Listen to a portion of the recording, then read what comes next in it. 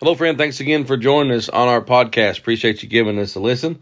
We are in First Thessalonians, starting that book today, chapter number 1. One little verse there today I want to look at and show you. It's verse number 4. And Paul writes and says, knowing, brethren beloved, your election of God. He's literally saying there, knowing this, brethren, that you're loved by God and God chose you. What an absolutely awesome thing to remember is that God loves us. Paul kind of starts this with a thunderbolt, if you will. In fact, I consider it one of the greatest truths, and that's that God loves me.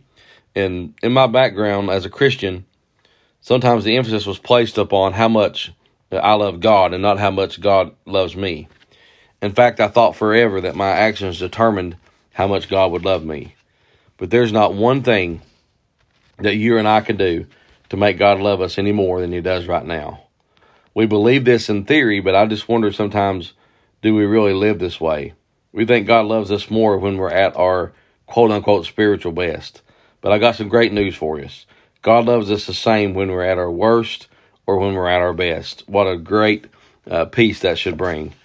God's love doesn't seek value. It creates value. It's not because we have value that we're loved, but it's because we are loved that we have value. Most religions in the world are based upon what we do.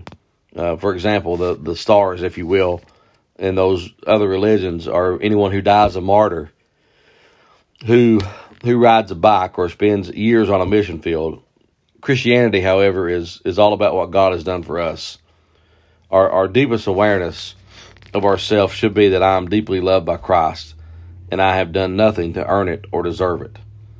And it's absolutely so overwhelming to me that I just sometimes scarcely take it in that he loves us that way. There's no greater place to deal with doubts of God's love than at the only place that settles that question, and that's at the cross. In the man Jesus, the invisible God became visible and audible, and the cross is proof of his love for us. Love that he demonstrated at Calvary. You remember in Romans 5:8 says, God commendeth his love toward us, and that while we were yet sinners, Christ died for us. When you look at the cross, you should see what price you're worth to God. God loves you just as you are and not really as you should be. He died for you at your worst. He did not wait for you to change in order to die for you. It's staggering to think about you at your worth. You're worth the death of someone, let alone of God himself. That's what puts us in a large gulf, a large difference between other religions such as Islam. Islam asks you to die for Allah, but Christianity has God dying for you. What a wonderful, little powerful verse here. It's just so simple. That Paul says, knowing, brethren beloved, your election of God. How great to just take and bask in that for just a minute. That the God of the universe loves you just as you are. Man, what a peace that should bring. What a joy that should bring to be loved by him.